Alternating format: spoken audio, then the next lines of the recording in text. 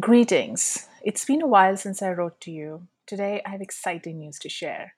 The hardcover edition of the book has been published. The hardcover design above has a lot more information than the paperback, including my bio and reviews.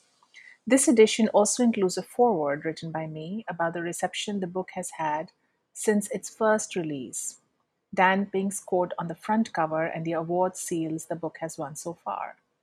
I don't think the book is done winning awards, but I've added what is already out. Thank you for the feedback to place the seals on the front cover and own it. I'm owning it. Since the last time I wrote, the book was named a finalist in the prestigious Page Turner Awards. The award announcement is later this year, and being a finalist is already quite an honor. Wish me luck. To date, the book and or I have appeared in over 45 media outlets, including Forbes, Extraordinary Business Book Podcast, and multiple TV and other channels. The message of the book, take a pause to allow creative ideas to flow through, is resonating deeply, especially in the post pandemic world where many are rethinking the life they want to live versus what they have been surviving through.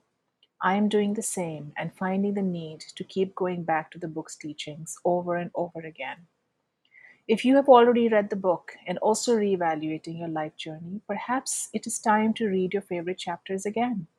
Tell me where you're at and how I can help you draw lessons from the book's stories. If you haven't read the book, grab your copy from your favorite online bookstore or get a signed paperback here. The frequency of this newsletter will change going forward. I will write when there is a major update to share. I am still here for you, only an email or phone call away. I look forward to hearing from you. Cheers, Ginny.